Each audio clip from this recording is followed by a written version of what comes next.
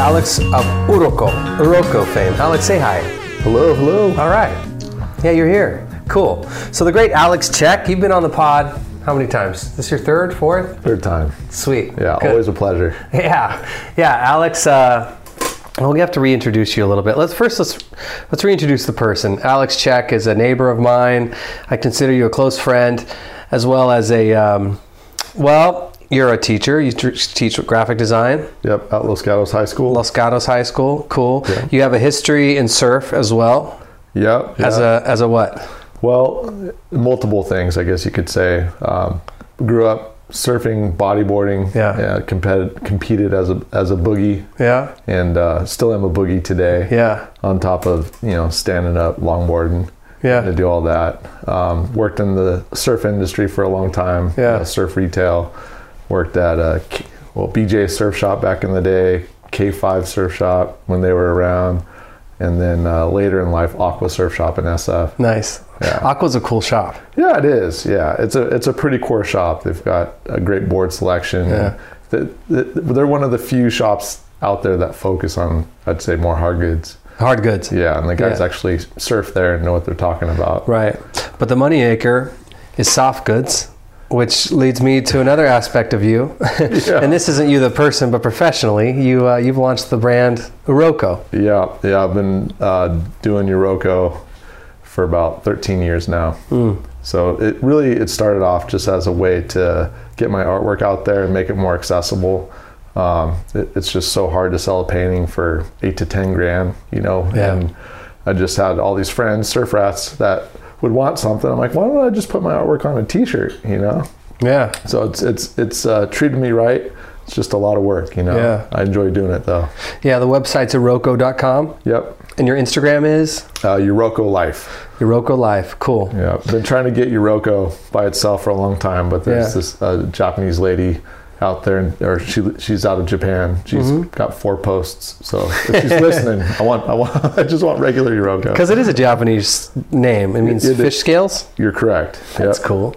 And who is your target? I mean, obviously everyone's your target demo, but I mean, really, what does your clothing brand speak to? I find it appealing. It definitely has a water vibe to it, a surfy kind of vibe to it. Is that what you're going for with the brand? Absolutely. I think the people that I try to speak to are people that love the ocean. They love to surf, they love to fish. Maybe they like to just walk on the beach.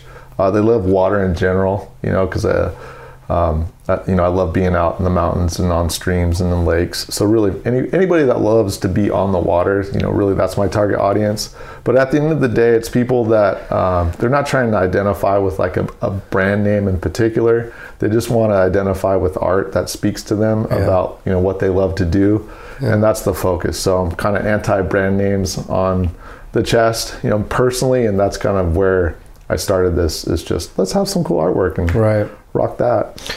I agree. Brands, I get I don't like, unless I really believe in the brand. For example, ironically, you're wearing a sweatshirt that says Burdel's Surf Shop, but it's a sick sweatshirt, Well, and I will wear another person's brand, to support them. Yeah. And Burdel's is a wonderful shop here in Santa Cruz. Yeah. So I'll rock Burdel's all day long. Yeah.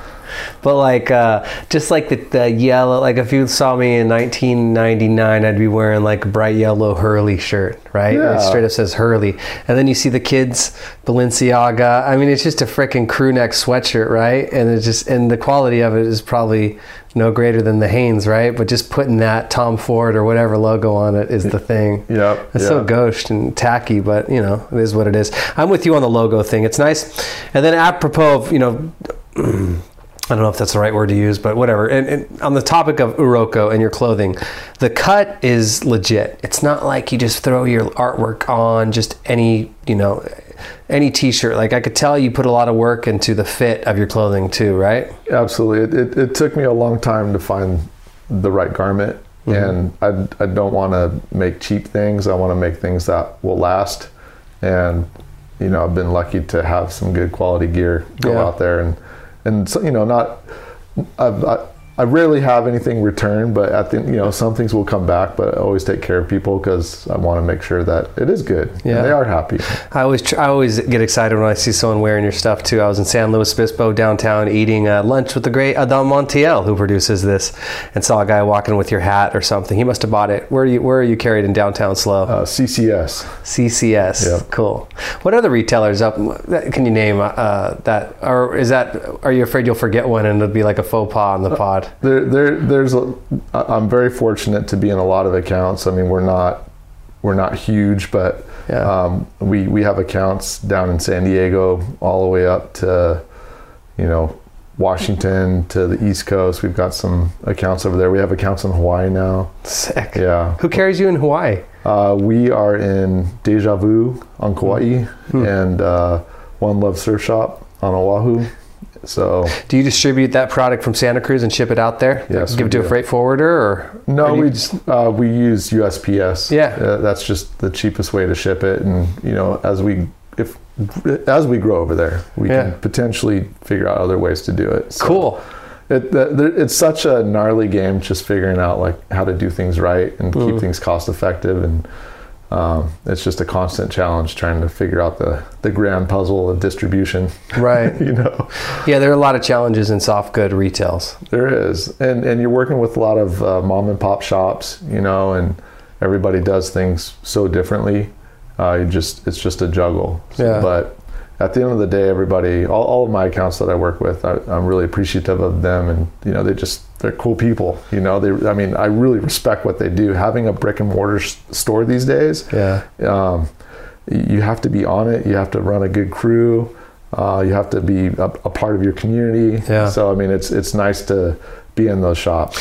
Yeah, and it's nice to support brick and mortar. I'm just like the next man. I order stuff off Amazon all the time and things like that. And maybe there's a brick and mortar store that's filling that order, I hope. Yeah. Probably not. I don't know. It's probably a robot filling that order, right? Yeah, absolutely. Yeah, Amazon these days, who knows? But that's the thing. It's like if you go to a local shop, they're employing the youth most of the time, and you're giving these kids opportunities to learn how to work and build a work ethic, and I mean it's just that's so powerful. Yeah. That's people forget that. So that's why you need to go shop at a local shop and support them, because they're doing more than just making money. They're creating opportunities in their community. Yeah. That's pretty cool.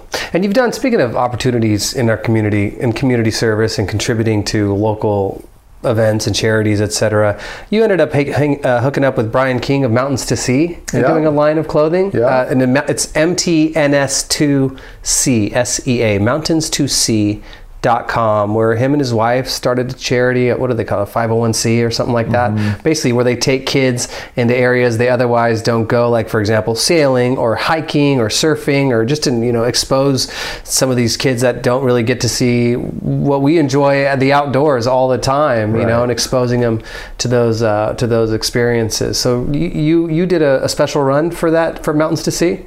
Well, so yes, I did, and it was because of your podcast. I was listening to you talk to Brian, and I was like, oh man, I want to team up with him. He sounds like a cool guy. Yeah, he's doing like a really neat thing for our the Santa Cruz community, and taking these youth outdoors and just getting them out of their bubble, if you will, and allowing them to see like what else is out there. Yeah. And I think that's really important.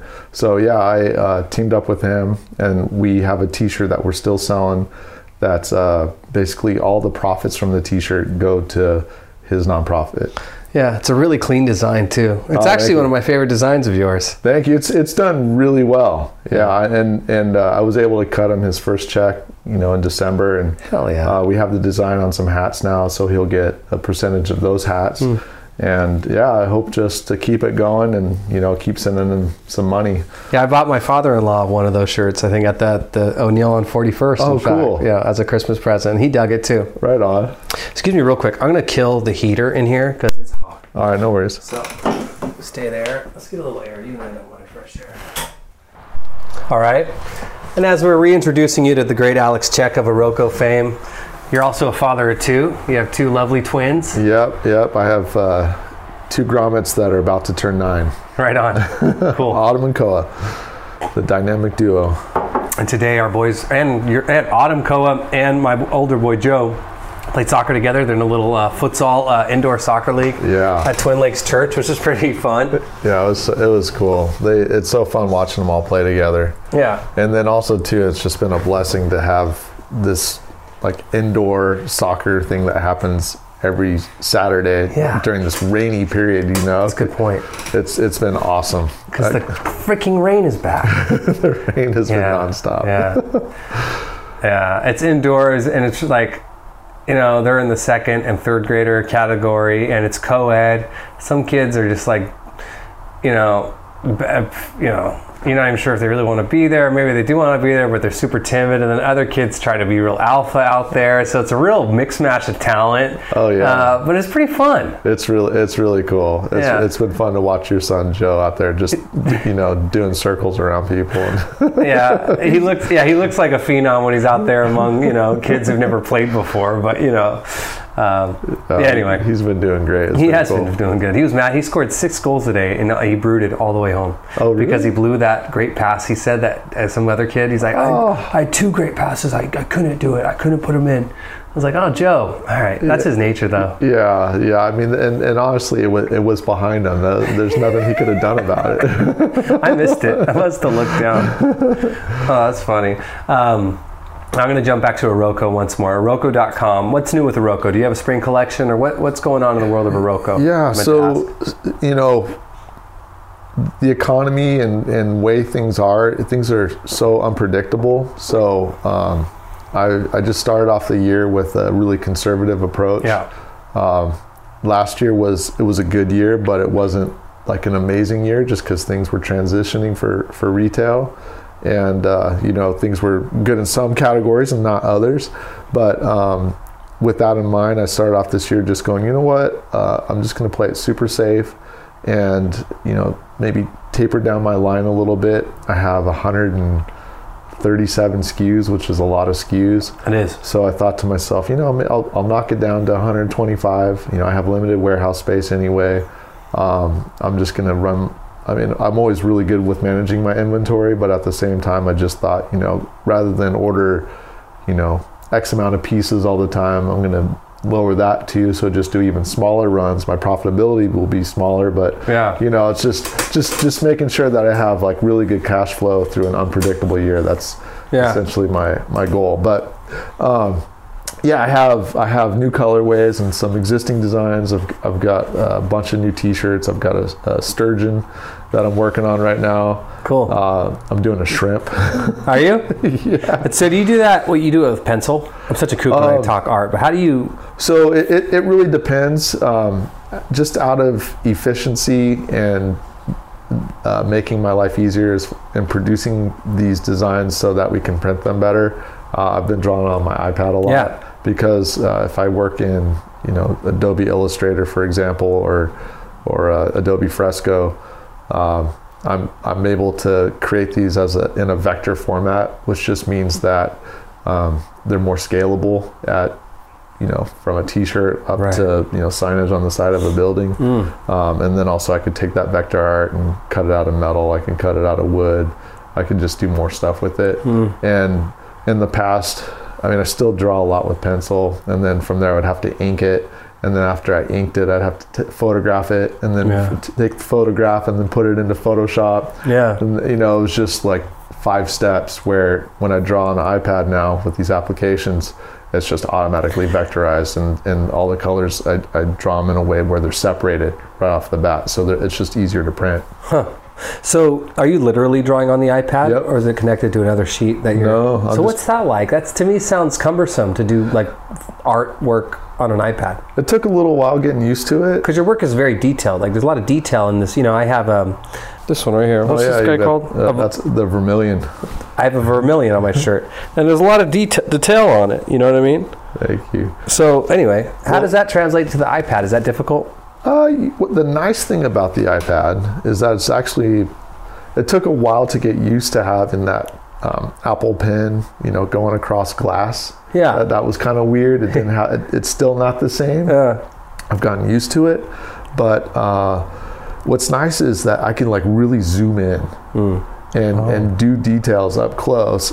in the full screen, and then zoom out and do my contour lines on the outside. That's cool. Yeah, so it's pretty neat in that regard, and I could drop color in a lot faster. I mean, it's way faster to produce art. And you could, I imagine, change the gauge of the pencil and the thickness of the pencil. Yeah, the lines you're making. You can adjust the pressure. Yeah. You can adjust your line quality pretty easily. It's crazy. Which is, when you're drawing just traditionally, you can do the same thing, just pushing down harder. But if you make a mistake inking your drawing, you can't go back and hit Command Z or swipe one way and make it disappear. Right. It's like, okay, I'm gonna have to work with that. Which, as an artist, that's okay too. Happy accidents always happen as well. You ever had a happy accident that was just like you hit a home run with it? Not so much with drawing, but with my oil paintings. Yeah, there's been times where I made a mistake, or I'm being impatient, and I'll do something fast, and then it actually turns out better, and it gives a new direction in the way that I go. Yeah, that's pretty cool. Yeah, you're doing artwork on the iPad, kind of in a way. Maybe it's not completely analogous, but I think of shapes on a CNC versus like a hand shape, because I've learned that when I didn't know, I still don't know a lot about surfboard shaping, but when I didn't know better, I just thought CNC was like, it's a cop-out. Should be, hand-shaped, blah, blah. But then you hear about, Michelle openly like, I have my shapes on the CNC, and then I'll finish it by hand. That way you can replicate the same design over and over again. So it's more of an efficient process to bring your product to the market. Right? Yeah, absolutely. And I think, these shapers, they only have so much time in the day. And shaping, you're not going to get ultra wealthy for becoming a shaper. It's hard to make a living, so it's not anything you could do to be productive and efficient. And if you could dial in your CNC machine and make it so you're getting these shapes that are like that are going to work well for people and people respond to, why not do it and then hand you the rest and fine tune it according to whoever you're making it for. Right. I mean, why not? Yeah, why wouldn't you? Yeah. And if you're waiting on a board too, it's much better. You'll get it within, who knows whenever you'll get it, but 6 months to a year. Exactly. Speaking of getting a board 6 months to a year, you have a new board. Yeah. Tell us about it. A new surfboard. Yeah, Ashley Lloyd, she just shaped me a beautiful 10-0. Nice. And tell me about it. Oh man, so I went to her asking her for like an aircraft carrier. That's what I wanted. I wanted a big board that I could practice nose riding, cross stepping on, something for particularly smaller days, because she has shaped me a board in the past that I love as well. It's got all the bells and whistles. Yeah. So. It's got the flax cloth, and it's got a white tint to it, and it's a really pretty board. She makes beautiful boards. She does. She's solid, and she's such a nice person too. Right. You talk to her, and she really cares about what she's doing, and she wants to get you the right board. And then she's an amazing surfer as well. She is, isn't she? Yeah. Like, it's so fun to watch her. Yeah. I mean, I've been in the water here and there. I'm seeing her surf, and it's just she kills it. So have you taken your new stick out? No. Because I've surfed like half foot twice with you, where the waves were like, ankle high, and we had fun. But you took out your more your big wave longboard. I know. Well, no, not my big wave longboard, my medium wave longboard. Got it. With the anticipation, thinking that the waves were going to be like, maybe a foot overhead or something. And that, I could have lied. I could have said yes, I've taken it out, but I'm not going to do that. No. I know.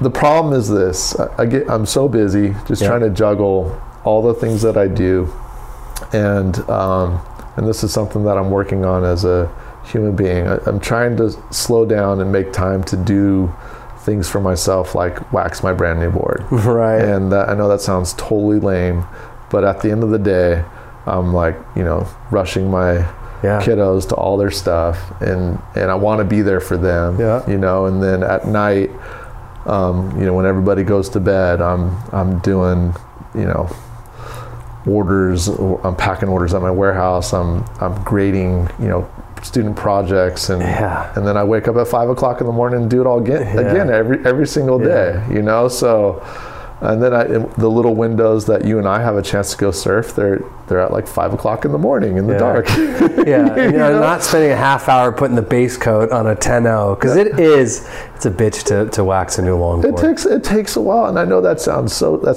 it's so sad, but at the end of the day, I'm working my tail off to get to this point to where I'll be there, I'm not too worried about it, but I do feel guilty. I look at that board, I'm like, I'm such a kook, man. I'm such a kook. I haven't taken this board out yet. Most 99.9% of the people would have had it out there. So Ashley, I'm so sorry I haven't taken the board out yet, but I will. I bet it works good. Oh, I bet it's going to be an amazing ride. Well, the thing is, I'm going to surf the what out of it all summer long on the small days. Cool. So. I just got to get some wax on it first. I say skip the base coat. Yeah. Yeah. Just go straight to the coat. I don't know. Why not? Yeah. I'm just old school. I'm so used to put the base coat on in a certain way, do little crosses across and circles. Now I see Koa and Elliot, Joe's friends, and of course your son's Koa out. And is that a new bat Koa has? Yeah. We went to Play It Again Sports. I brought tons of stuff and I traded in all this stuff for this bat. Oh, brilliant. So I totally geeked out on bats and did my homework. You did? I think it's a good bat, but I didn't know bats were so technical. I know. I had no idea because I didn't grow up playing baseball. Hey, Daniel. What's up, man? Hi, nice to see you. All right. Yeah, they are really technical. I failed to mention our boys are also on the same Little League team this season. And it's going to be a fun year, I think. But you were texting me about bats. You're like, what's dimensions on Joe's, bat? Mm-hmm. And I can't even remember what it is. It's like a 27, but it's a drop. They call it a drop 12. You know that? Like you said. So I learned that, a year or two ago myself. So what's that mean? So that means that it's 15 ounces. So it weighs 15, but it's 27, but it has a 2 5/8 barrel, right? Yep. So that's like, his bat prior was a 2 and a 1/4 inch, 2 1/4 inch barrel, right? Yep. So that 5/8 looks a lot wider, and in Little League, you want your kid to make contact. So that bat was expensive, and I asked Grandpa to get it for Joe for Christmas. And then I get the bat, and then I hit him grounders all the time, and I just feel it. It has no pop to it. I just don't feel the ball explode off of it. And all Joe talks about is, I just want to hit for power. I wish I hit for power. Yep. So Joe can slap it around all day, but occasionally he can get one out of the infield, and that means a lot to him. So I'm like, all right. So I bought him a heavy bat, 29 ounce, but it's alumina. It's not as made of a composite material. But anyway, so it's longer. It's dropped 10, and it weighs more. And then the ball bangs off it, but it's heavier to get that thing around. So and then Koa has a bat, the bat prior that's like a 2 1/4 barrel, but it's 29 long. Right. So it's lighter, but you have a less barrel, but you get pop off it. Those bats that goes ding, it bounces off the bat more. But the vibration in his hands was hurting his hands. Yep. So that was the thing that got him. So just with the pitches coming in faster now too, it's just anything to give him a little bit more confidence. Agreed. I was like, okay, well, we need to figure out this bat situation, because you're complaining that when you do hit the ball, it hurts your hands. Yeah. And that's not good, because then you don't want to hit the ball because you don't want to hurt your hands. Yeah, you need every excuse, you need every edge you can about hitting the ball, for sure. Yeah, absolutely. And that's I'm keep that light. And Joe's come around, he's like, I don't think the bat really has much pop in it either. It doesn't go as far, but if someone's pitching really fast, or if I'm going to slump, I could use it just to get a hit, because it's about as light as a twig, and you could just swing it, confidently and quickly, but I don't know. It's kind of fun. It reminds me of surfboards too. Yeah, and it's very similar, right? Because you can go wider, or you can go wider and thicker, but your turning radius is going to be a lot, smaller. Or you can go smaller, more nimble, but your paddling's going to suck, So there's kind of trade-offs. But you probably know more about Little League bats than you ever imagined. I never thought it was that technical. Yeah, like you said, the drop weight and the just the width and the barrel width. I mean, of course it makes sense. You know, why wouldn't it? I know. All that stuff matters. I used to say, I used to think surfboards were like baseball bats. Like, there were just some fixed sizes, and you go to the store and you get one. And then when I started surfing, I realized there was this whole, artisan culture of surfboard manufacturing. Some are, pop-outs made overseas, and there's a lot of them handcrafted, and there's, 55 shapers in Santa Cruz or something like that, But now I learned baseball bats, there's no rote size of those either, man. Right. There's different materials. Yeah. They're all annoying brands. They all say like Avenger or Viper or Venom. And then I have that part of me where I see a kid with a fancy bat and I'm like, look at that kid, he's got a fucking $350 bat. Fuck that kid. I know. Well, I looked at how much this bat cost brand new and I was like, oh, dang, that's no joke. Yeah. But Play It Again's a great spot for sporting goods. Well, that bat brand new is $270 and I played it again. It was used. I checked it out. It's in good shape, but it was $100. Yeah. And then we just traded in every bat I've ever bought in the past, and then all this other stuff for it. I'm like, okay, cool. Yeah. I got rid of stuff out of my garage. Yeah. And we got a new bat, and he's happy. It's like win-win. Amen. I'm going to celebrate with another beer. Right on. That's outstanding. And I don't know. It's going to be a fun year. I've been helping out with the coach, and I found an analogy with the kids. The age of these kids are like, what are they, 8, 9, and 10, I guess, or 8 through 10, 8, 9, and 10, yeah, somewhere in there. And how they like rush it. Like a kid will be getting a grounder, and all you have to do is pick it up and just toss it to second, and you get the force out, right? Yeah. But the kid will scoop his glove up and almost like throw a phantom ball to second base, and it's like then the ball goes right through his legs or right past him, and I remember telling one of the kids, like, hey, you got to get the ball first before you throw it to him. It's like, just watch that glove, get that ball in your glove first. Then you can make your decision. You have more time than you think. Right. It really reminds me of surfing. It does. About like a takeoff, for example, on a fast like wave where you feel like, oh, here it comes. Oh my God, it picked me up. I got to eat my feet. And then you just eat it, at least me. Yeah, that's Whereas true. when you take your time, and taking your time, costs you an extra half second, maybe a second. Yeah. Probably not even that. It's more like a mindset. And you're like, okay, caught it. Look where I'm going. Arch my back, slowly take off, front foot landed. Now hands up, off to the races. Yeah. You know what I mean? But it's so much easier said than done. Well, yeah. And it takes practice, right? Like these guys, like you said, when they're, catching a ground ball, and they know that they have to throw it to second base, and second base might be 10 feet away from them, right? And they're automatically going, throw the ball as fast as I can, like this guy's running, rather than if they just scoop it, slow down, look where second base is, see if the guy's even there, and then throw him the light underhand. Yeah. It's the same thing, like taking off on a wave. That's one thing, whether I'm bodyboarding or longboarding. When I'm paddling into the wave, I'm not just trying to dig and catch the wave. That's like the automatic part. It's like I'm already paddling. I know I'm probably going to catch it, but it's looking to see what the wave is going to do and figuring out the approach, like as you're dropping in. Yeah. Yeah, being really deliberate is a challenge for me, but it helps when I'm in that kind of mindset where I have one or two mantras, like just like extra paddle, cruise for a second, and then the takeoff just kind of happens. I don't even think about it. When you catch that wave. And I should paint the picture for the listener. I failed to mention, we're in my office and I have a window looking at my backyard, and that's where the boys, they're playing in misty. No, all baseball games and practices have been canceled this weekend, which is a bummer. So they're playing their own little game in the backyard right now with the brand new bat. And do you know what that bat is titled? What brand name is on that? It's Easton, I think ADV or something. Cool. Oh yeah, that's a hot one. And is that a two-parter? What would that be? Joe's like borrowed one from kid on his team, and it's to eliminate the sting. You have like the handle, and then it kind of clicks into the barrel. They're like two components. Oh, maybe. I don't know. That one looks pretty sick though. Yeah, and he's been walking around the house swinging it. So Coach just smashed one off the left field wall. Nice one. So yeah. Anyway, I kind of considered that surfing to Little League baseball analogy to a degree, and I wanted to mention it on the pod. I've had a note in my head to even bring that up. So, yeah, but anyway. No, it's true.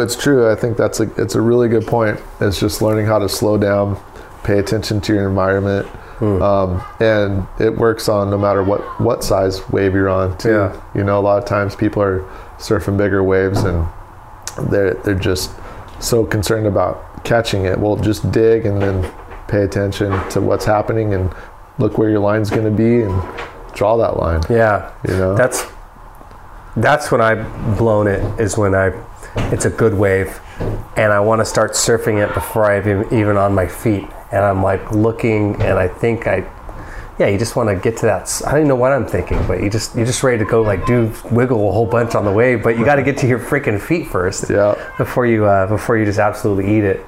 And I've done that many, many times, but yeah, that's kind of why I like longboarding too. It goes a little bit slower, and it's more forgiving, you know, obviously, right? Yeah. And you get to your feet, you square your shoulders up, and you could feel like you're surfing, you know, with a little more integrity, as they say. Yeah, it's just a different approach, right? Like you can get into the wave a little bit easier, and then you develop this glide as you're building momentum into the face, and then you know, you can just like, okay, I definitely have caught this wave, and then kind of look around and what am I going to do? Okay, yeah. It's so fun. It is so fun. The longboard vibe is just more fun in general. Yeah, it is. It's cool. I was telling you, I was recently invited into the Santa Cruz Longboard Union. I was going to ask you about that. Yeah. So the Santa Cruz Longboard Union. Alex is you're now invited. Now you're a member? I'm a member. Have you been initiated? I've been initiated. They took me out back, beat me up. No. That's cool. Yeah, I'm really honored to be invited and now be a part of it. They're just a great community organization. Bunch of people that love to longboard. Ages, you know, there's 8-year-olds there, 6-year-olds there, all the way up to, you know, older folks, you know, in their prime. But yeah, just everybody I've met there has just been super cool. You know, people that I've seen out at the lane or Cal's or Eastside, or, you know, it's just a great community. And you guys get together and share surf stories, right? Yep. Yeah, we do. We get together once a month. I think the first Wednesday of every month down at the Palomar. A lot of people get together a little bit earlier. They have tacos and a couple beers together. And then they go through the meeting and talk about, you know, potential new members and, you know, all the community events that they're doing. They're getting ready for their big longboard contest at the lane coming up in a couple months here. And just, you know, coordinating that and other events that they're going to do. Let's see what else. Hang on real quick, sorry. Dano, we're recording right now. That beep is really bothering us. Thank you, buddy. Sorry. Daniel's tooling around in my office with some electronic equipment, which is fine with me, but that beep is a little... Daniel's good with electronics. He is good. Yeah. He's into it, at least. I don't know if he's good with it, but he's into it. He'll be like the electrical engineer or something. I hope so. So you guys get together, share stories, and have you shared a surf story? No, not yet. Not yet. Got it. No. My style is just to lay low. I don't like to talk about myself that much. Sure. You know, but yeah, I'm sure as I get more comfortable, I'll share some fun stuff with people. There's been some great, you know, stories out there. So that they've said. I don't know. There's not enough story talking, but they do other social events where I'm sure people hang out and talk surf a little bit more. Cool. Well, I'm pumped that you've been surfing more recently. It seems like you're like more engaged with surfing lately, right? Yeah, I've been really making an effort. Cool. You know, I have this date with my daughter. She's like, a date, Dad? What do you call it a date? I'm like, yeah, it's our surf date. Yeah. So we try to go on either a Wednesday or a Thursday and just get out in the water together. She loves the ocean. She loves being in the water. So, you know, that's been getting me out there too. And it forces me not to like go to my warehouse and do other things, you know, which is great. That's what I should be doing. And then, surfing with you, Dawn Patrol, and that's been fun. And I've been going up to SF and Boogie and OB and surfing other spots up there. And just trying to mix it up a little bit. Yeah, you know. You've surfed some on the first your first appearance in this pod. We discussed it, but you've surfed some heavy waves. I mean, you were like on, it was the Bud Light tour. Was it the Bud tour? The Bud Pro tour. The Bud Pro tour. So you were on like a legit. And that's top shelf boogie tour, wasn't it? Well, yeah, it was surfing and bodyboarding, and they had longboarding as well back then. Yeah, cool. And you've been around. You've surfed some waves. What you've done? South America, you surfed. Mm-hmm. Have you surfed in Europe at all? No, haven't been to Europe really. I've had layovers there. Yeah. I've been to South Africa, been to Australia, through Europe, different ways like that. But I haven't surfed Europe. Not yet. I want to. I want to go to Ireland and surf the slabs or boogie the slabs in Ireland. That's like really? on my top bucket Nice. list. And then I want to go to Morocco too. That's another bucket list item. But that would be surf and boogie. Yeah, that's cool. What do you like better doing now? I still love both. Yeah. I'm still heavily involved in the boogie tribe. It's a bunch of old man boogies, and we still chase the slabs and try to get barreled as much as we can. Yeah. But I love riding a longboard just as much. Yeah. I really do. It's just a different approach to wave riding. What's nice being able to do both is that I'm interested in all kinds of waves. Yeah. Where there was that period in my life where I just bodyboarded all the time, and unless I was surfing a monster wave or a slab or getting barreled, I wasn't happy. I'd go down to the beach and it'd be 2 foot, and I just would be all negative and in my younger days mad like, why am I not surfing Chopu right now? This is stupid. Just the wrong mindset to have. But when I met my wife, who's also a surfer, she was like, why don't you just ride a surfboard? Like, get over yourself, Really? Yeah. And sure enough, that's when I started riding a surfboard even more. And ever since, it's been great, because now no matter what the waves are doing, if I have time to do it, I have multiple options. And I love body surfing too. Body surfing is one of my passions as well. Yeah. When you say a slab, I've always wondered that. Does that refer to a specific wave type, or does it just refer to like a badass, like heavy wave? I think you could say both of those definitions. When I think of a slab, I think of just a heavy barreling wave, something that's sucking off of a reef super hard, or maybe it's a super heavy beach break. But most slabs are reef breaks in my book. Okay. Like a big day at OB, I wouldn't call a slab, but it gets heavy out there, and it can. I might describe it as like it's slapping out there today on low tide, and it's triple overhead. You like Ocean Beach in San Francisco? I do. I have a very special relationship with OP. When I moved to the city in the winter '97, '98, and I was coming out of that attitude as a boogie, where I just was like kind of over the crowd, over contest. I'd already spent my first winter on the North Shore of Oahu, and I was like, it was cool, but it was kind of lame too at the same time. Why was that? I'd paddle out of these spots. I'm not a local, right? And it's not my place. And I just would set out, surf pipe and catch one wave in 6 hours. Just because I'd be courteous and I didn't want to like fight all the low dogs. That just didn't seem right. And the waves were amazing, so I just left there like going, oh, okay, I'm not going to get any waves. Right. I'm missing all these. I had a lot of really good days. A lot of good days. But at the same time, it just wasn't. At Pipe, do the boogies mix in with the surfers, or are you guys sitting inside, or are you guys sitting in a different spot? No, they mix in. Yeah. So same, rotation's a bad word. It's all about pedigree out there and kind of alpha status, right? Yeah, everybody, at least the local people, know each other. Yeah. And they know who's in line.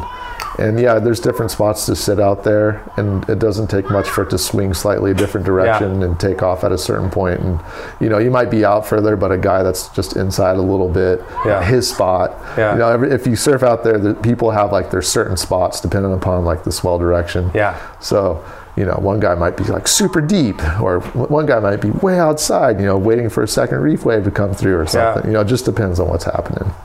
On the North Shore, did you ever get beat up? No. Did you have any trouble out there? Not at all. Yeah. People do, right? People do, but those are people that are being disrespectful. Yeah. Like if you go there and you're humble and you're not trying to be this rad dude, right. and I mean, there's clearly a pecking order. You know, there's a culture there. You just respect everything, and you're going to be good. I just laid super low, and even to this day, when I go to any of the islands, I just lay low and you know, be humble and and not go out there and paddle out to the peak and try to, you know, I work my way from the bottom. I'll sit with the groms and then, you know, work my way up if I can. Yeah, there's these videos of like people with like wave storms that are paddling out to, like, you know, I'm probably small pipe, but it's probably like still like death defying, you know, pipe, right? Like 6-7 foot. You know, just slam your ass, and the lifeguards are like, "You're not going out there, dude." And they're like, "What? How come I can go out there?" And it's like, well, these guys risk their lives all the time, you know, to do this. So you got to have some regulation when it comes to a heavy wave like that. And I'm conservative by nature. I just always assume I'm not qualified for a wave, you know, first, then go from there. I'm always marvel. I'm jealous of I'm almost jealous of the mindset where like, yeah, I can do it. I'll go out there when else is doing it. You know, I almost wish I had a little more of that in me to a degree. But it's kind of fascinating that someone will want to go out to pipe that doesn't even like know how to surf or whatever. Well, they just don't know what they're even doing at that point. If they're just going to paddle out there, they don't know where they're at. They don't. They just, those are the people that get in trouble. Yeah, you know, the water's. Go ahead. Oh, I just said, thank goodness there's the lifeguards there. No shit. Those guys are gnarly. And you know, they are looking out for people and taking care of people. God, dog it. Who was it? Was it Sunset that the lifeguard won? Or no, Waimea. It was the Eddie. The Eddie, and I can't think of his name. Luke something, I think. Yeah, I should. A better podcaster would know his name, but he's a lifeguard. Right. Yeah. I think that's the coolest story ever. You ever done any big wave surfing, like on a gun? No, not really. Yeah. I mean, I guess I've surfed kind of big waves. I mean, if I compare it to the bigger waves I've surfed on a boogie, no. But I've ridden bigger waves before on a surfboard. How big of a wave can a boogie handle, like conventionally? Well, it just depends on the shape of the wave and what it's doing. Yeah. You know, I've surfed Mavericks, and it's not the best boogie wave, you know, because you just basically bounce down the face of the wave, right? You know, it's really not the right tool for that wave, in my opinion. Right. I've surfed Crayfish Factory in South Africa, and that's another big wave. And once again, just bouncing down the face, you know, because it's not sucking up and throwing. Yeah, you're just not really holding the same kind of edge. Yeah, you know, it's all about holding the edge. Yeah, it's just how you're drawing a certain line, and you're just kind of slotting yourself trying to get into the barrel. Like that's the whole goal of riding a boogie, you know. Right. And a lot of those waves are, I don't want to say they're fat, but the face is a lot of the times just not that as steep. Right. You know, I mean, when you see a guy on a surfboard dropping in, there's so much power and energy that it takes them a while to get up and get into it, and then it gets steep, you know, and then they drop in. So that's why you see a lot of the guys, like, you know, free falling. Yeah. But it's I don't know, not the best, not the most fun. Like I've even done Waimea, you know, like big days at Waimea. Really? Just bouncing down the face. You know, it doesn't look that pretty. No. You know, where a guy on a surfboard can like get in and he's got all that length on their board, and it just draws like a beautiful line. And I think that's the right tool for those waves. You told me this story of where Puerto Escondido. Oh yeah. That was like your scariest moment in the water. Yeah. I wasn't ready for it. You weren't? You were there for like a photo shoot. Yeah, we were there. We had all the guys there and photographers, and I just wasn't ready for it. Like that, I was pretty young back then. Yeah. You know, maybe later in life I would have pulled in. Really? Yeah, for sure. And you ended up just eating, taking your medicine and just paddling and just letting it just rock you all the way in, hoping it took you in. It was dumb.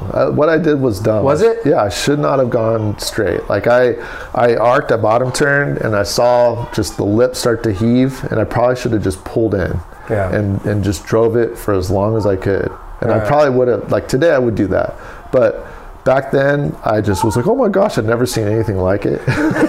So just, again, you can find Alex on previous episodes, but in summary, you're out there with 2 or 3 guys. Yeah, there's only 3 of us. How big would you estimate it was? It was like solid 20 feet. Like, yeah. So that, you know. And Alex is not a bullshitter. I take you at your word there. It was huge. Yeah. It was huge. And I'm not saying, like, my buddy, I was out there with Harry Antipala, who's an old legendary bodyboarder, and that's what he was calling it. And like, so it was like 20-foot Hawaiian. Oh my God. It was huge. Oh my God. Huge. How do you even paddle out? We paddled out way down, like where the boats are. Right. And then like worked our way all the way That's the way to go when it's big. Yeah. And so they all went, and then it was just you. Yeah, I was the only guy out there. And I was like, I guess I gotta go. And you went, and you started going down the line, but then it was what you saw in front of you was so. It was like terrifying. You know, it was just the hugest barrel, like getting ready to come. And I just, as I bottom turned, I angled and I cut towards the shore. And I just was going as fast as I could. And then eventually you slow down, and I watched the lip crash behind me. And then the thing just, like, it was like a tsunami, just whitewash, just mowed me over and just did backflips all the way to the sand. Is it easier to get out in the surf or to handle bigger surf on a boogie than it is a surfboard because your equipment is less? It's easier to duck dive for sure. Yeah, like if I'm paddling out an OB on a big day and I'm on a boogie and there's a surfer next to me on a bigger board, you know, normally you have these like little races with people like, oh, I'm going to try to beat this person out. And maybe I do, maybe they don't, but I just, you know, I make it so that it's fun for me to paddle out, and it's just so punishing out there as you paddle out sometimes. But yeah, there's times where, you know, we'll finally get to like the second bar or the third bar and a set will come. And, you know, you watch the lip get ready to detonate in front of you as you get ready to duck dive. And if on a boogie, and you can do it on a surfboard too, but if you time it and let it, the wave like bounce up, it creates a little air pocket and you can duck under there. But I've seen a lot of surfers like duck at the same time, myself included. And you have just too much buoyancy. But on a boogie, you can push that thing down. You can start kicking, you know, kick underwater pretty far. So it is, but then sometimes it's just nice to be on a surfboard because you can paddle faster. Yeah. You know, you can get out faster. Yeah. You know? I went with Jason, who's been on the pod, and he got this brand new, big ass, like 10 and a half foot, not 10 and a half feet, like 10.6, I think, longboard. Like one of those epoxy surf techie kind of builds. And it looked like it was crumbly, like 1, 2, 3 feet at this local beach. And it was all just kind of, it was just all kind of closed out-y, whatever. But I wanted to surf, and we were doing a family beach day, right? So I had, I brought my Corky that Ryan Lynch shaped for me. But he had this big ass board, and there's all these weird sandbars where you get way out there and then you could stand at like 2 foot, you know, like your waist is out of the water. You could like stand, I mean, you're 200 yards out there and you could stand up like, wow. And then you could just get caught in this like 20 foot, you know, canyon of water where you could never touch the ground. And the waves are just, and I imagine our wife's watching, like it didn't look like much, but I'll be damned. I was in the middle zone. I could not duck dive that thing, and I couldn't paddle it a fraction as fast as Jason was paddling that longboard. So he would just shoot out there, you know? So I was kind of like in no man's land, you know? So I was wishing I could either duck dive or just have a big ass longboard, because to your point, surfboard, you could paddle a lot faster.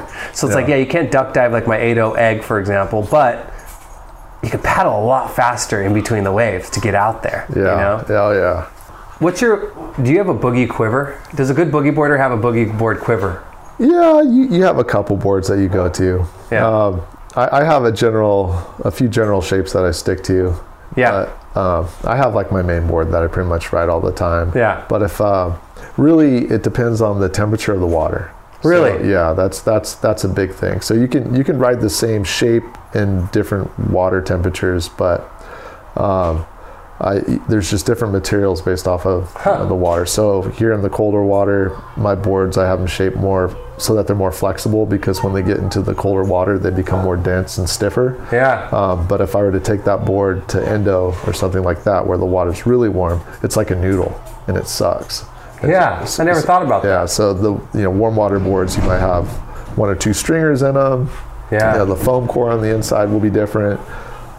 It's just that, I think that's the biggest difference. And then if you're going to a spot that's super hollow, then it's nice to have a board that just has a different taper to it and a different tail on it. Just really? To lock in. What are the different tails? Oh, there's the crescent tail, which is like the standard tail. There's bat tails, and there's different kinds of bat tails out there. There's a couple variations of either of those tails, but those are like the two main ones. There's some new tails that guys are riding these days, but those are more beneficial to people who like to drop knee, where they kind of get up on one knee and do that. So what's the advantage to doing drop knee boogieing?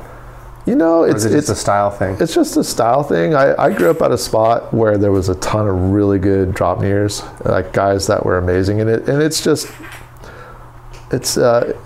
another form of expression, I guess. There's guys that like to kneeboard, and then drop kneeing. It's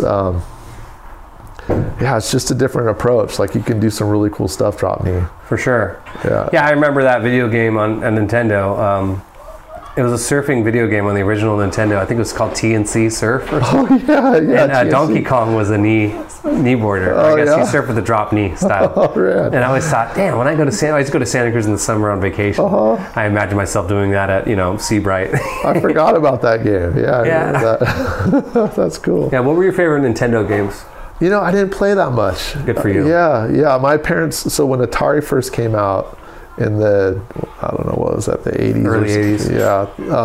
My parents bought me the Atari, and I was like, cool, I got a video game system like a lot of the other kids were getting. But I didn't love it, and like Pitfall was like, oh, okay, Pac-Man, oh, okay. Yeah. It's like, it was not like games are today. No. They didn't have like that addictive element. Yeah. You couldn't collect a bunch of stuff. And dude, the games now, I mean, they're brilliant. But like Roblox, it's a Roblox world. We're just living in it. Alcoa just nailed one deep left center again. He's smacking it. He's got his Little League hat on, and you have your San Jose Earthquakes hat on. You guys are heading off to an MLS game. Yeah, we're going to a Quakes game tonight. That's cool. Yeah. It's rainy and miserable, but you found time to bring the boy over and have him play in the rainy, miserable backyard before you guys head up here and record a pod, which is nice. What else would you do on a beautiful Saturday? Right? Exactly. Okay, so the density of boogie boards, I never considered that. So if you were to have a boogie board quiver, that means you're a traveler, right? Like that means that, you go to warm water, you go down to Mexico, or you go to OB, those different water temperatures would require a different board. Are there big wave boogies versus small wave boogies? Yeah, so when I was getting into when I started surfing Mavericks, I got a bigger board just so that I had a little bit more surface area below me, and I had a certain tail put on. I put in a stringer just to kind of absorb some of the bounces. Excuse me. So yeah, there are boards like that, but I only rode that for that particular wave from that particular period. Yeah. I didn't know they put stringers in boogie boards. Yeah, they have these graphite tapered stringers, so it's a little thicker towards the tail, and then it tapers as you go towards the nose, and it just allows you to have more flex in the nose. Right. So are you flexing it up and down the nose? Yeah, you're as you pull from the corner, so you have your hand on a certain corner, depending upon which way you're going, and then you have your elbow anchoring on the inside rail, and you're really like pulling up and kind of noodling the nose in a certain way as you draw your line. Yeah. So you're doing that, and then you're engaging or disengaging your fins in the back, doing different stalls or accelerating in a certain way. Yeah. It's a pretty cool dance. Dano, will you close that door? Thank you, buddy. Rain.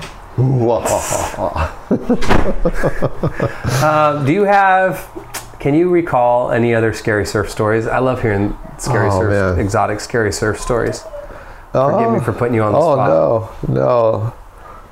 Well, so you recently, this is a boogie story, but I went up to OB, and I charged up there after school.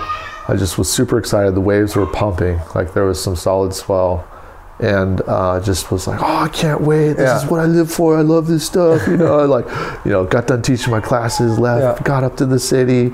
It was beautiful, sunny. The winds were offshore. I was like, yes, this is it. I was so stoked. I bet. And as I was driving along Sunset up there, I was looking down, and it just was like perfect. I was like, oh, yes, I'm so grateful. And then I get down there, run out. I check the waves, and I'm just looking to see kind of like what bar I'm going to paddle out at and which way I'm going to drift, and kind of start, you know, figuring out my game plan.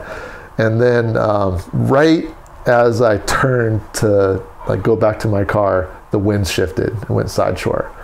And I was like, that sucks. Anyway, I'm going to surf. You know, I got the time. I'm going to go. So got suited up, was like feeling the wind coming more and more. And then I step on a bee, and it stings me like right as I'm leaving. So I'm like excited, but I just, my foot's throbbing. So I'm like, okay, the cold water is going to make that go away. And then I paddle out, and once there's this guy that paddles out next to me, and there wasn't really many people out. And I got out there, and I've been out and surfed out there by myself a lot, especially, you know, back in the day.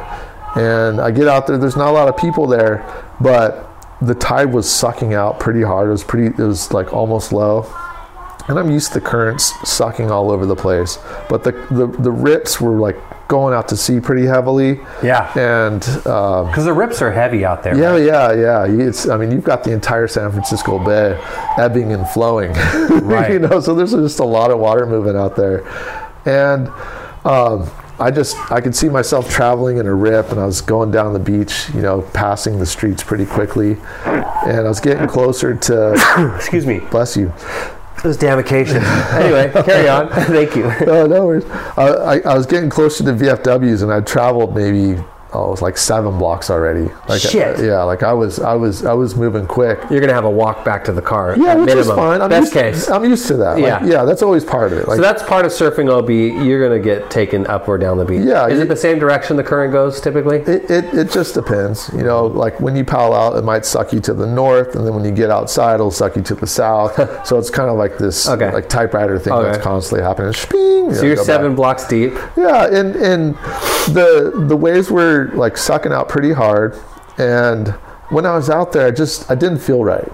You know, like I don't know what it was, but I started getting into my head a little bit. Yeah. And it was getting more and more low tide, and we were out, like you could see waves feathering out like on the 3rd bar, which means there's swell, you know. And the OB is one of those spots where it can be really, there's like tons of energy, you know, like super powerful. And I thought I was sitting on the inside in a good spot, you know, because I just didn't want to get caught inside. And I'm honestly, I'm out of shape. I'm not my like normal self right now. And here I am, I'm surfing OB, and it's big, and it's probably not the smartest thing for me to be doing, you know. But yet I'm used to it, so I'm comfortable. But there's this part of me like, you know, I can't paddle and dig like I used to, you know. I'm not a gazelle in the water anymore. Right. And sure enough, this huge set came, and I barely made it under the first one, and the next one was just like right on top of me. Yeah. And the thing just, it was top to bottom. It was like a top to bottom wave, and the thing just destroyed me. Yeah. And I got sucked all the way back. Yeah. And I don't let OB do that to me, you know. And so I finally made it back out like 30 minutes later. Hell yeah. But I was tired, and I was getting sucked out to sea in this rip, and I just started tripping out a little bit. So I just got a little scared, you know. Yeah. And I'm like, I'm tired. I don't have a lot of energy to paddle through all these rips. And then sure enough, another set just like destroyed me, you know, and I thought for sure I was in the right spot. Yeah. And there was nobody around, and it was like side shore winds. It was bumpy, and I just was like, this is not good. Like I could die out here, you know, like nobody would know. Yeah, and you'd be gone. And I'd be gone, yeah. And I just, you know, you get that vibe, and you got to trust your instinct. You do. You got to trust your vibe. So did you let that, when you got cleaned up again, did you let it bring you in? Yeah, I just was like, I'm done, you know. Like it beat me down. I made it back out the next time, so you know we're still in a good relationship. Totally. Good for you. There's something, I've never been rattled and ragdolled in an OB wave, and the waves I've been ragdolled in, Speaking of, you're talking about being competitive paddling against, someone like, they don't know it. Maybe they're competitive with you, but it's a good little motivator. Yeah. I remember going out to 26th, and it was said 5 to 6, and the waves didn't look huge, but for some reason they were like extra like heavy, if that makes sense. They just weighed more. Well, yeah, the energy probably behind the swell was... Dude, yeah, the energy was just different. And I remember these kids with freaking wave storms, but they were like 18, 19, hopped out of their car, and I was like, all right, cool. We both paddled at the same time. And they just skipped to my loo, got out there so quick, and I was huffing and puffing. And it was after 3 or 4 blasts, and where I finally like thought I made it, and there was another outside wave that rocked me so hard that flipped and tossed and turned me. There's just it's one thing to do a wipeout and take some tumbles, but another where you just feel that velocity grab you by the throat and just decide it's going to do whatever the hell it wants to you, where I just was like, and I remember I was out there with a buddy, and I remember I was like, fuck this. Like, I'm over it. It's Sunday morning. It's like, I've been out here probably 35, 40 minutes. The guys on the freaking parking lot are just watching me kook it up, probably laughing their ass off. But you're so humbled, you're like, I will kiss the ground. And it was high tide, too. It was a horrible timing tide-wise. And I remember I just let one explosive wave ragged on me. I popped up, turned around, got my belly on my board, got on my board, on my belly, and was like, all right, I'm just gonna let the next wave crash and just take me in. And I was going so hot and so fast, and I was going right at the cliff. I mean, the water was up to the steps, and I was looking at it, and then I finally reached my arm down and like dragged on some sand and just bailed my board and just like did more freaking somersaults and looked up, and that like cliff was like right there, and I'm like, I made it, okay. And I remember walking up those steps, dude, and my knees were claying. This was about 2 years ago, and my knees were shaking, and I remember I just needed like just to sit, and then I remember I was thinking so bummed because I was with my buddy who likes to charge kind of big waves, not a great surfer, but has more like, I don't know, he wants it more than I do. And I remember seeing him come around the corner clinging to that wall down to the steps, like, oh great, I didn't fuck up his session either. And he walked in and goes, I was the most scared I've ever been in surf in my life. Wow. And I was like, oh thank God, and it wasn't even that heavy. It was just 2 adult kooks, and that water had a little special energy to it. Yeah. But when it breaks you, like that last time you get rattled, you're like, yep, that'll do it. Well, right, yeah, the ocean is for real, man, and it's one of those things we think we have like so much control, right? Like, oh, I got this, it's no problem, and the ocean sometimes just nope. Like smack down, Oceans get damn bad. Yeah, and it'll contort your body. Like if you're taking a beating, like it'll contort your body in ways that you didn't know you could bend. Exactly. That's the part that gets me scared. Yeah. Or you're just like, where's that fin? When's that thing coming on me? You know what I mean? Totally. Yeah. Nothing worse than getting skegged. Oh yeah.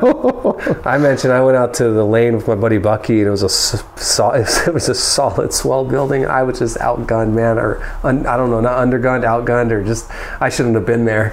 And that middle peak freaking rocked me so hard, so many, like 3 different times. And I was stubborn. I was like, all right, now I got to figure it out. And then sure as shit outside, gadoosh, and finally made it out. And then you're just floating out there like, dude, I was just, I'm ready to go in, Yeah. And then once it happened one more time, I was like, that's it for me, man. I'm going down to Cowles, and I'm just going to find my way to the parking lot. Well, you got to be comfortable, right? Like you have to have fun. Yeah. That's the whole goal of riding waves, right? Yeah, having if you don't feel it. Yeah, don't go in, and everybody's going to get themselves in a spot where they're uncomfortable, or they're like, oh, maybe I shouldn't be out here, And I don't know. It happens to the best of us. Final question before I let you go and head north to this Earthquakes game. Have you taken in any of the 3rd season of Mandalorian? Yes, I actually watched it last night. All right, episode 1. The 3rd episode. Oh, cool. I think. Right on. Yeah. What do you think? You know what? It's pretty cool. It's pretty cool, right? Yeah. So growing up, watching how things used to be filmed and how things are filmed today, I feel like the way, like, cameras are too good these days, and here, this is supposed to be kind of like this sci-fi thing, and I'm a huge Star Wars fan. I love Star Wars.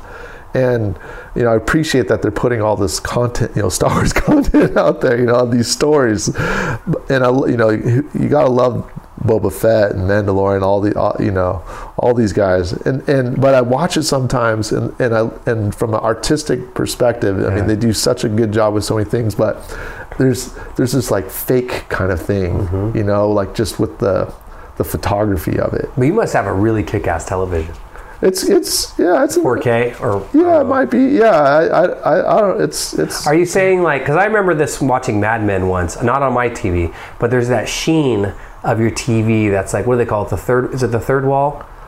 Where you're it separates you from the art, right? Like it takes. I don't know. It's immersive, right? I think it's called breaking the third wall. Or like, okay, in a play, if the guy turns and talks to the audience, all of a sudden he's breaking. I think it's the third wall. Forgive me, I don't know. Yeah, but I remember watching Don Draper talk to his wife, and I showed up. I was playing music at a guy's house, and he had HD was new, relatively new. Like it was just, and I remember like. HD wasn't brand new, but it was like 4K or some new technology, and I could see the makeup on her face, and it was like all of a sudden it looked like I was watching two people acting, whereas I wasn't immersed in the drama. Right. Is that what you're talking about? Yeah, that's what I'm talking about. Exactly. Yeah, it's really there's moments where it's just too crystal clear, you know, and I attribute that to the photography though, and the way that they're producing it, you know, and I found myself several times last night just stepping back going like, stop paying attention to that stuff, like pay attention to the stories, stop looking at like how they're building this whole thing, you know, like, so you know, I just was like, okay, like just try to enjoy the story, dude. Yeah. This is like you're learning Star Wars history right now. Yeah, that's right, because it takes place prior to episode 4 or whatever, right? Yeah, or episode 1. Yeah. My boys, we all watched it. All 4 of us watched it last night, the first 2 episodes, and my impression was that it seemed more Return of the Jedi-ish, like a little more cutie, cutie pie, which is fine because Daniel was so into it. You know, Grogu's cute as beans, and then I actually in episode 2 they actually had actual puppets, those little guys that were fixing. Oh yeah. And so that was kind of like a throwback, which I appreciated. Yeah, that was cool. Yeah, there's a lot of neat things in there. You know, you see some like old characters from like the original Star Wars in there, or at least like the species of that particular. Yeah. You know. Alien character, whoever they are. You know, yeah. So that stuff's kind of neat. You know, and that intro too, where they flash past all the different helmets. Oh, I love that, man. That's one of the coolest intros to a brand I've ever seen. I really dig that. Yeah, I'm into how people do their like introduction, whether it be for a movie or for a TV. Like Narcos, they do like a really cool intro. I don't know, there's a period in my life where I was like, I want to get into motion graphics, you know, and like do that for a living, but that's a different life. Well, Uroko.com, LosCatosHigh.edu, SanJoseEarthquakes.com, .net.org. We've got all your URLs in. Yeah. I don't know what to say. It's always nice to have you on. And, thanks for having me, man. Nice to have you, brother. We love you, man. Thank you for coming on. Thank you.